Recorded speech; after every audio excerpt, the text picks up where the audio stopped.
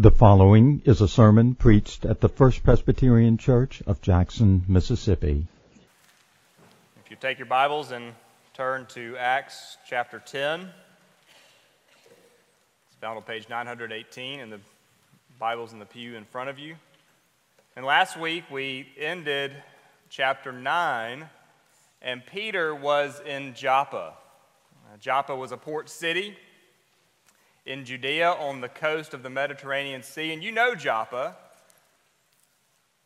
from the book of Jonah, because God called Jonah to go to Nineveh. He called Jonah to go to the Gentiles, essentially. And what did Jonah do? Jonah went to Joppa. And he went to Joppa to flee to Tarshish so that he could flee from the presence of the Lord. In other words, Jonah refused to go to the Ninevites, didn't he? Jonah refused to go to the Gentiles. Well, here we are in Acts chapter 10. We find Peter in the same predicament. He's basically in the same place with the same call to go and to take the gospel to the Gentiles. What's Peter going to do? How is he going to respond to God's call on his life? Well, Luke chapter 10 tells us about the good news of God's grace, that grace which says on the one hand, should I not pity Nineveh, like we read at the end of the book of Jonah, and as we could say here in chapter 10 of Acts, should I not pity the Gentiles? And so let's highlight two things from this passage we want to see. First, the gospel goes to the Gentiles, and then secondly, the apostle to the Jews. The gospel to the Gentiles and the apostle to the Jews. Before we read the passage, let's pray and ask God's help and blessing on our time tonight. Father, we thank you for your word. We thank you for the way your word calls us and convicts us and challenges us out of our ordinary rhythms and patterns and people we associate with, calls us out of our comfort zones to go in obedience, in mercy, to tell others of your grace, to tell others of the good news of salvation in Christ. We ask that you would help us as we read your word tonight, that you would give us ears to hear, hearts to understand, that you would convict us and change us and make us obedient to your call on our lives. Help us to love the gospel and to find opportunities all around us to share that gospel of Jesus Christ with others as well. We pray that your Spirit would lead us tonight, and we pray all these things in Jesus' name. Amen. Acts chapter 10, verse 1. At Caesarea there was a man named Cornelius, a centurion of what was known as the Italian cohort, a devout man who feared God with all his household, gave alms generously to the people, and prayed continually to God. About the 9th hour of the day, he saw clearly in a vision an angel of God come in and say to him, Cornelius. And he stared at him in terror and said, What is it, Lord?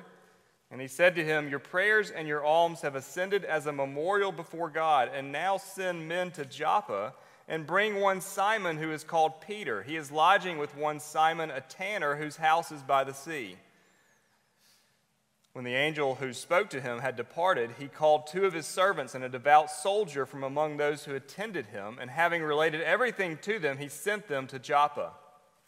The next day, as they were on their journey and approaching the city, Peter went up on the housetop about the 6th hour to pray, and he became hungry and wanted something to eat.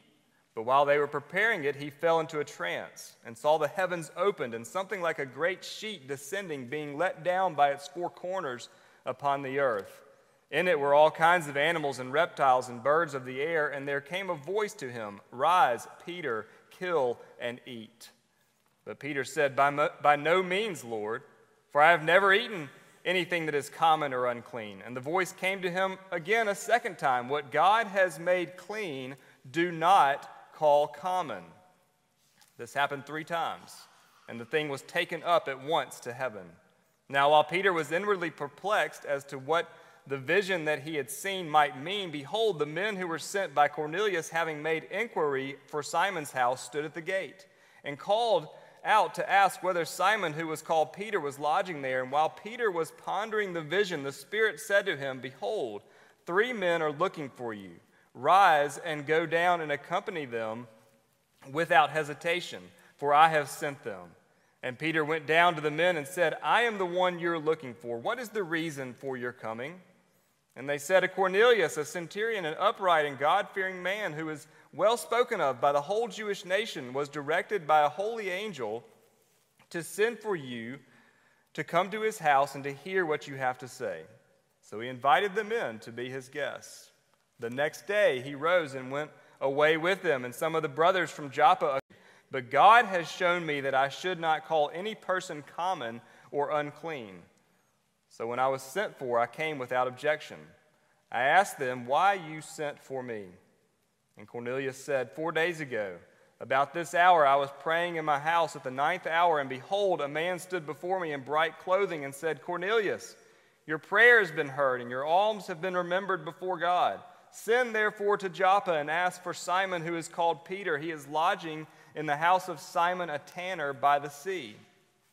So I sent for you at once, and you have been kind enough to come. Now therefore we are all here in the presence of God to hear all that you have been commanded by the Lord." So Peter opened his mouth and said, "Truly, I understand that God shows no partiality, but in every nation anyone who fears him and does what is right is acceptable to him.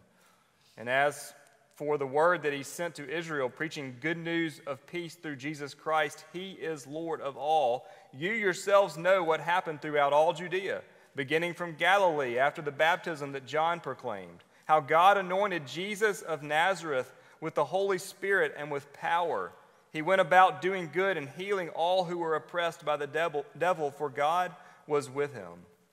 And we are witnesses of all that he did, both in the country of the Jews and in Jerusalem.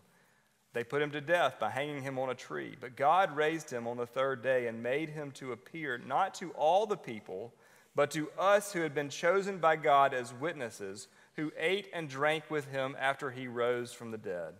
And he commanded us to preach to the people and to testify that he is the one appointed by God to be judge of the living and the dead. To him all the prophets bear witness that everyone who believes in him receives forgiveness of sins through his name." While Peter was still saying these things, the Holy Spirit fell on all who heard the word. And the believers from among the circumcised who had come with Peter were amazed, because the gift of the Holy Spirit was poured out even on the Gentiles. For they were hearing them speaking in tongues and extolling God. Then Peter declared, "Can anyone withhold water for baptizing these people who have received the Holy Spirit just as we have?" And he commanded them to be baptized in the name of Jesus Christ. Then they asked him to remain for some days. The grass withers and the flowers fall, but the word of our God endures forever. It was probably the most Mississippi use of a Bible verse that I have ever seen. I was behind a pickup truck one time on North State Street a few years ago, and the window had this large decal, a display that covered the whole window, and with this sticker, this decal, there were all sorts of silhouettes of all kinds of different animals. There were deer and turkeys and ducks, and I think there were even some fish on there. And then there were, with those images, the corresponding hunting equipment, guns, bows, arrows, a fishing hook. I mean, it was the kind of thing that we're used to seeing on the backs of trucks in Mississippi. Now, what made this one stand out, what made it stick in my own mind, was that right there in the middle of all these silhouette images of animals and weapons, there was a Bible verse. And the Bible verse was Acts 10:13. "Rise, Peter, kill, and eat."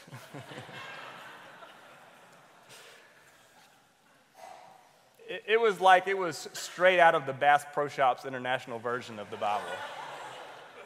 It was very Mississippi. And it stuck in my mind. And even if it stuck in my mind, it's not the message of Acts 10:13, I'm sorry to say. Because the message of Acts 10:13 is not about hunting, it's about the gospel going to the Gentiles. And when Peter saw this vision of all kinds of animals, and he heard this voice say to him, "Rise, Peter, kill and eat," what he was being called to do, no, it was not to hunt, but it was to preach. It was to preach to those people that he might find to be common, unclean, outside of the plan and the people of God. People who would have been lost causes to him. And so Acts 10 begins with this man, a man named Cornelius. Cornelius lived in Caesarea. Cornelius was a centurion. He was a centurion of what was called the Italian cohort. In other words, Cornelius was a Gentile. Cornelius was a symbol of Roman oppression and power. And you may have heard me say it before, but one of the things I like to say about God's grace is that God's grace is so good. God's grace is so amazing. It's so big. It's so wide. It's so abundant. God's grace is so great that it will make you mad. Have you ever thought about that? That God's grace is so good that it will make you mad. Because if God's grace is good enough for you, then it has to be good enough for anybody. And that might even be including your enemy or those who are opposed to you.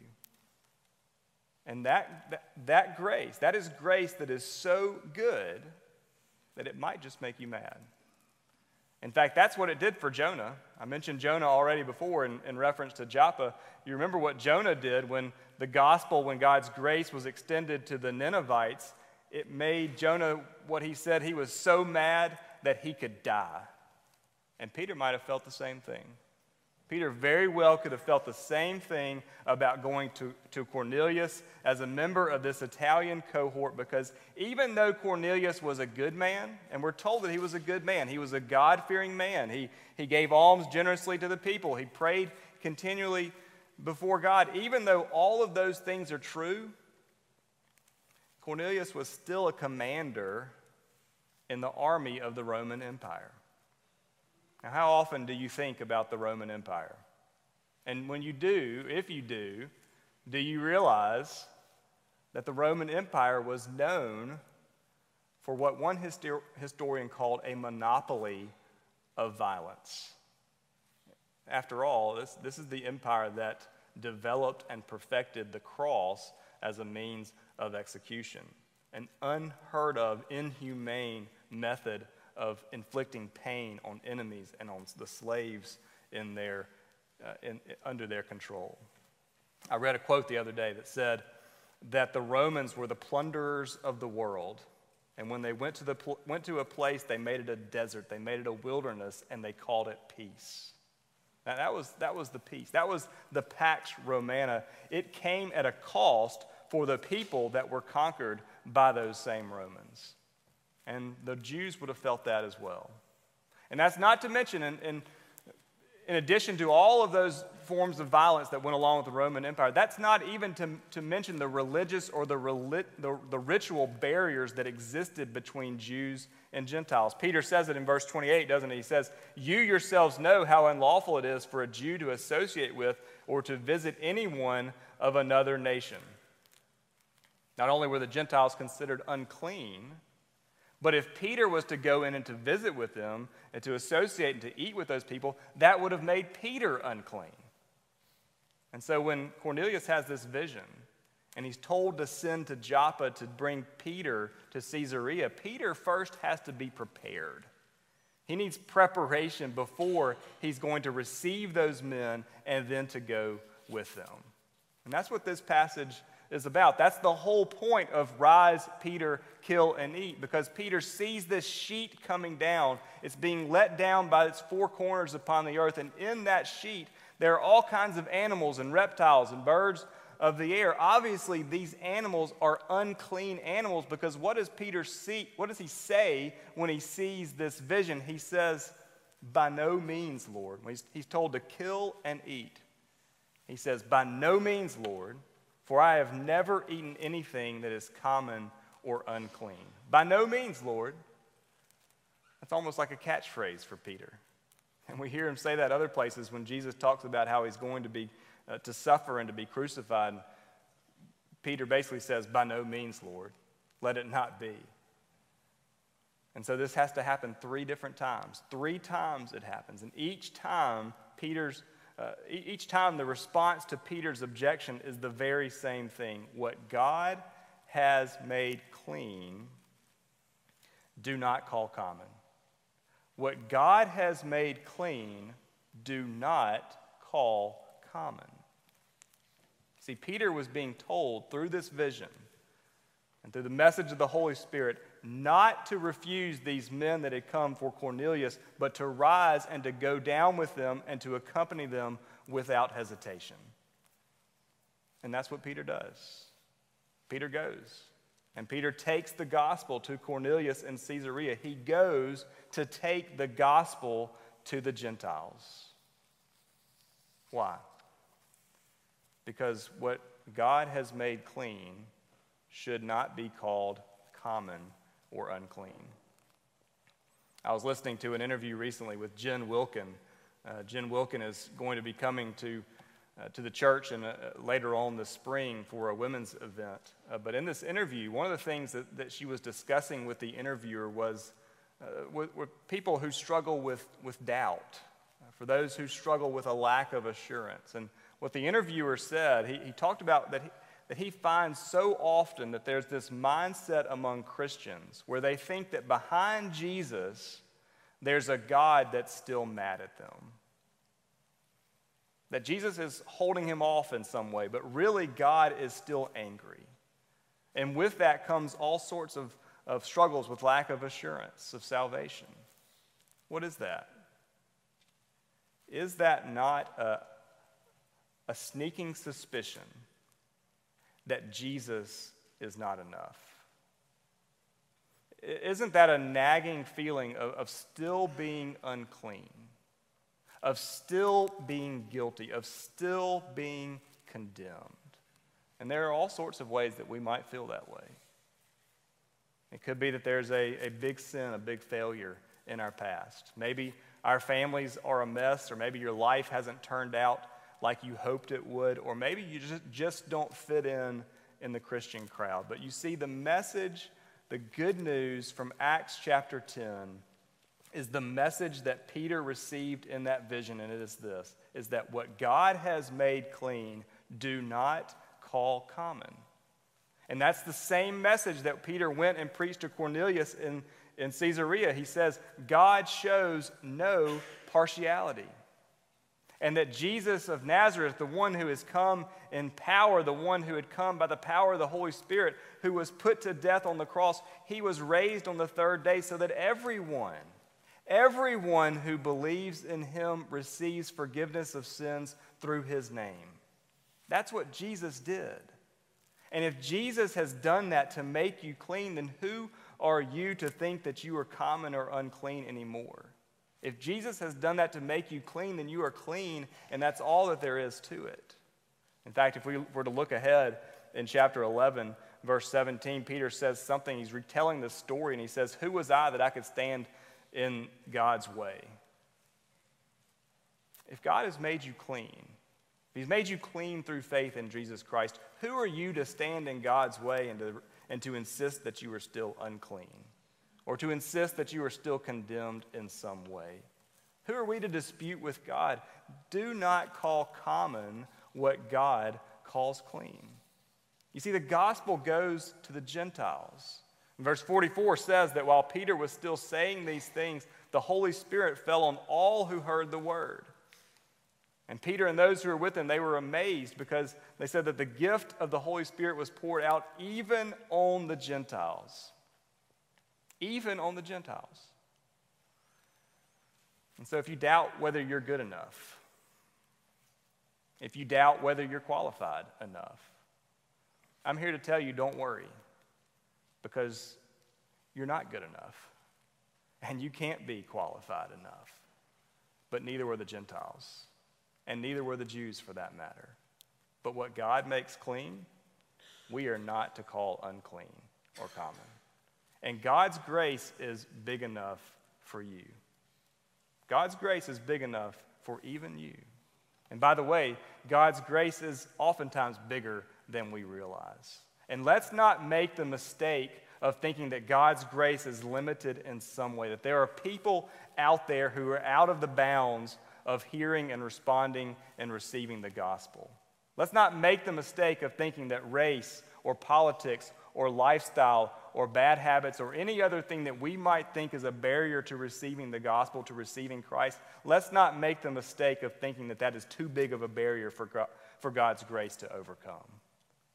And let's keep going to the Gentiles. Let's keep going to the unclean. Let's keep going to those who are cut off from God and extend to them this message of good news that what God calls clean, we are not to call unclean, that those who receive Christ, who believe in him, receive forgiveness of sins through his name. That's where the gospel goes. The gospel goes to people like Cornelius. The gospel goes to people like that. The gospel goes to people like us. Now let's notice who takes the gospel to the Gentiles in this passage. It's the apostle to the Jews. In fact, in Galatians chapter 2, Paul writes about his call to ministry, and he writes about Peter's call to ministry. And this is what Paul says in Galatians chapter 2. He says, "They saw that I had been entrusted with the gospel to the uncircumcised, just as Peter had been entrusted with the gospel to the circumcised." And Paul can say it in places like Romans chapter 11, which we recently studied, that he is an apostle to the Gentiles. In fact, that's what the rest of the book of Acts is really going to be about. You know, we're studying about Peter right now, but Peter is really kind of fading off the scene in the book of Acts. And from Acts chapter 13 on into the end of the book of Acts, the focus is on Paul. And the focus is on Paul taking the gospel to the Gentiles. He's taking the gospel to the Greeks and the Romans and the barbarians. He's the apostle to the Gentiles. He's the key figure from Acts chapter 13 on to the end of the book. But who is the first person? Who's the first apostle to take the gospel to the Gentiles? It's not Paul. It's Peter. And I think that's significant. I think that means something to us. That it's Peter who's the apostle to the uncircumcised, the apostle to the Jews. Don't miss that. Don't miss it, because this gospel, which is central to the book of Acts, this good news about forgiveness and peace with God, it's not about Peter, and it's not about Paul. And the church, even I think we could say the multi-ethnic church, the church that spreads from Jerusalem to Judea and to Samaria and even to the end of the earth, that was not Peter's idea, and it's not Paul's invention either. It's Jesus' plan. It's Jesus' plan, and it's about Jesus. It's his work, and he is the one who builds his church, and the gates of hell will not prevail against it. And we need to remember that. We need to remember that because we can often become enamored with personalities. We live in a culture, in a world that is obsessed with personality and personalities. And that's nothing new. You can read about it in the books of the New Testament. You can read about it in the book of Corinthians, 1 Corinthians, about how some people said, "I follow Paul." Others said, "I follow Apollos." Others said, I follow Cephas or Peter." They were in this danger in the early church of forming these little personality cults and running into destruction and division. We even see that tendency with Cornelius, don't we, in this passage? What did Cornelius do when Peter came to him? He fell down and he worshiped Peter, and Peter says, "No, don't worship me. Get up. I too am a man." And we have to remember, in a world that is so obsessed with personality, that the best of men are men at best. The best of women are women at best. All personalities, all big figures, all dynamic people are weak and prone to failure and sin. We don't look to personalities. No, we look to one person. We look to Christ alone. We have to be careful of making this sort of mistake that the early church did as well. And some of you remember many years ago, Rick Pitino. He was coaching the Boston Celtics. It was in the late 90s, early 2000s. He had one of those classic, memorable post-game press conference rants. The Celtics weren't doing that well. The fans weren't happy. They wanted a return to the glory days, those dominant teams of the 80s. And Pitino had this rant where he said in that press conference, he said, "Larry Bird isn't walking through that door, fans. Kevin McHale isn't walking through that door. And Robert Parrish is not walking through that door. And if you expect them to walk through that door, they're going to be gray and old. He was saying, don't expect them to come and to save the day. And see, we can easily get attached to certain personalities, certain big figures in the church. We do it in pop culture and politics as well, don't we? And we say, I follow this preacher, or I follow this celebrity, or this athlete, or this politician. And I'm tempted to say, like Rick Pitino, maybe mention a few names and say, this person is not walking through the door, or this other person is not walking through the door, but I won't name names, but you could probably fill in the blank of those who we're tempted to follow and to give our loyalty and allegiance to because of their personality. I will say, Peter's not walking through the door. And Paul's not walking through the door. But you know who is? Jesus is. And Jesus is with us through the ministry of the Holy Spirit. And Jesus is with us through the reading and preaching of the Word of God. And Jesus will come again at the end of history so that every knee will bow to him and every tongue confess that he is Lord to the glory of God the Father. And so really this passage is about one thing. Yes, the gospel is going to the Gentiles and it's going by the apostle to the Jews, but really this passage is about Jesus. And it is about the sufficiency and the supremacy of Jesus Christ. And we need to remember that as we face our own fears and as we face up and put away our own idols in our lives. Question 30 of the Heidelberg Catechism asks this question. It says, do those who look for their salvation and security in saints, or we could say in others, in themselves or elsewhere, really believe in the only Savior, Jesus? And this is the answer. No. Although they boast of being his, by their actions they deny the only Savior, Jesus. Either Jesus is not a perfect Savior, or those who in true faith accept this Savior have in him all they need for salvation. Jesus is enough. And he is the only way. And we sang it earlier, didn't we? His blood can make the foulest the foulest. His blood can make the foulest clean. His blood availed for me. Don't look to yourself. Don't look to other people. Look to Jesus. Because everyone who believes in him, not Peter or Paul, not anything else, everyone who believes in him receives forgiveness of sins through his name. And if God makes you clean, you are clean indeed. Richard Baxter, the Puritan, was a master of self-examination. In fact, his magnum opus is a 1,000-page manual for how to apply Scripture to all areas of life. It's called A Christian Directory. If you know the Puritans, you know better that it's not just called A Christian Directory. The full title is this: A Christian Directory, or a sum of practical theology in cases of conscience, directing Christians how to use their knowledge and faith, how to improve all means and helps, and to perform all duties, and how to overcome temptations and to escape or mortify every sin. That's quite a title. And as you can imagine, it's a pretty thorough and comprehensive work. But here's what he said. Here's what Richard Baxter said towards the end of his life. With all of that written about self-examination and looking into our own hearts, and when his life was coming to a close, he said this. Listen, he said, I was once wont to meditate most on my own heart, and to dwell all at home and to look little higher. I was always poring either on my sins or wants, or examining my sincerity. But now I am greatly convinced of the need of hard acquaintance and employment, yet I see more need of higher work, and that I should look oftener upon Christ and God and heaven than upon my own heart. It is above that I must find matter of delight and joy and love and peace itself.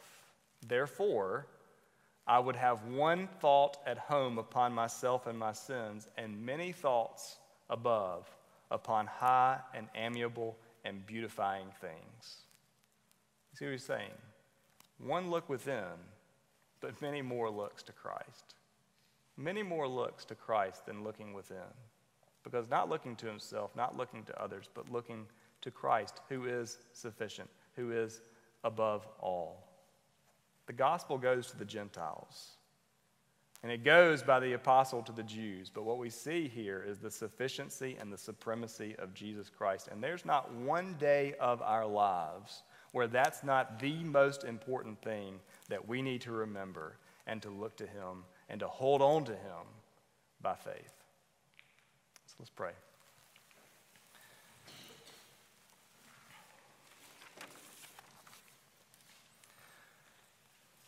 Our Father, we run to you. We run to Christ. We look to Christ. When stalked by sin, we say, deliver me, we cry. When we face temptation, we look to you and to your grace. And we pray this evening as we go from here, as we start a new week, that you would set our eyes above, set our sights above, that you would help us to see the gospel and of what Christ has done for us to make us clean, to wash us and to make us new, that we would be filled with boldness and comfort and peace, and that you would send us out to serve you with joy and delight. And I pray all of this in Jesus' name. Amen.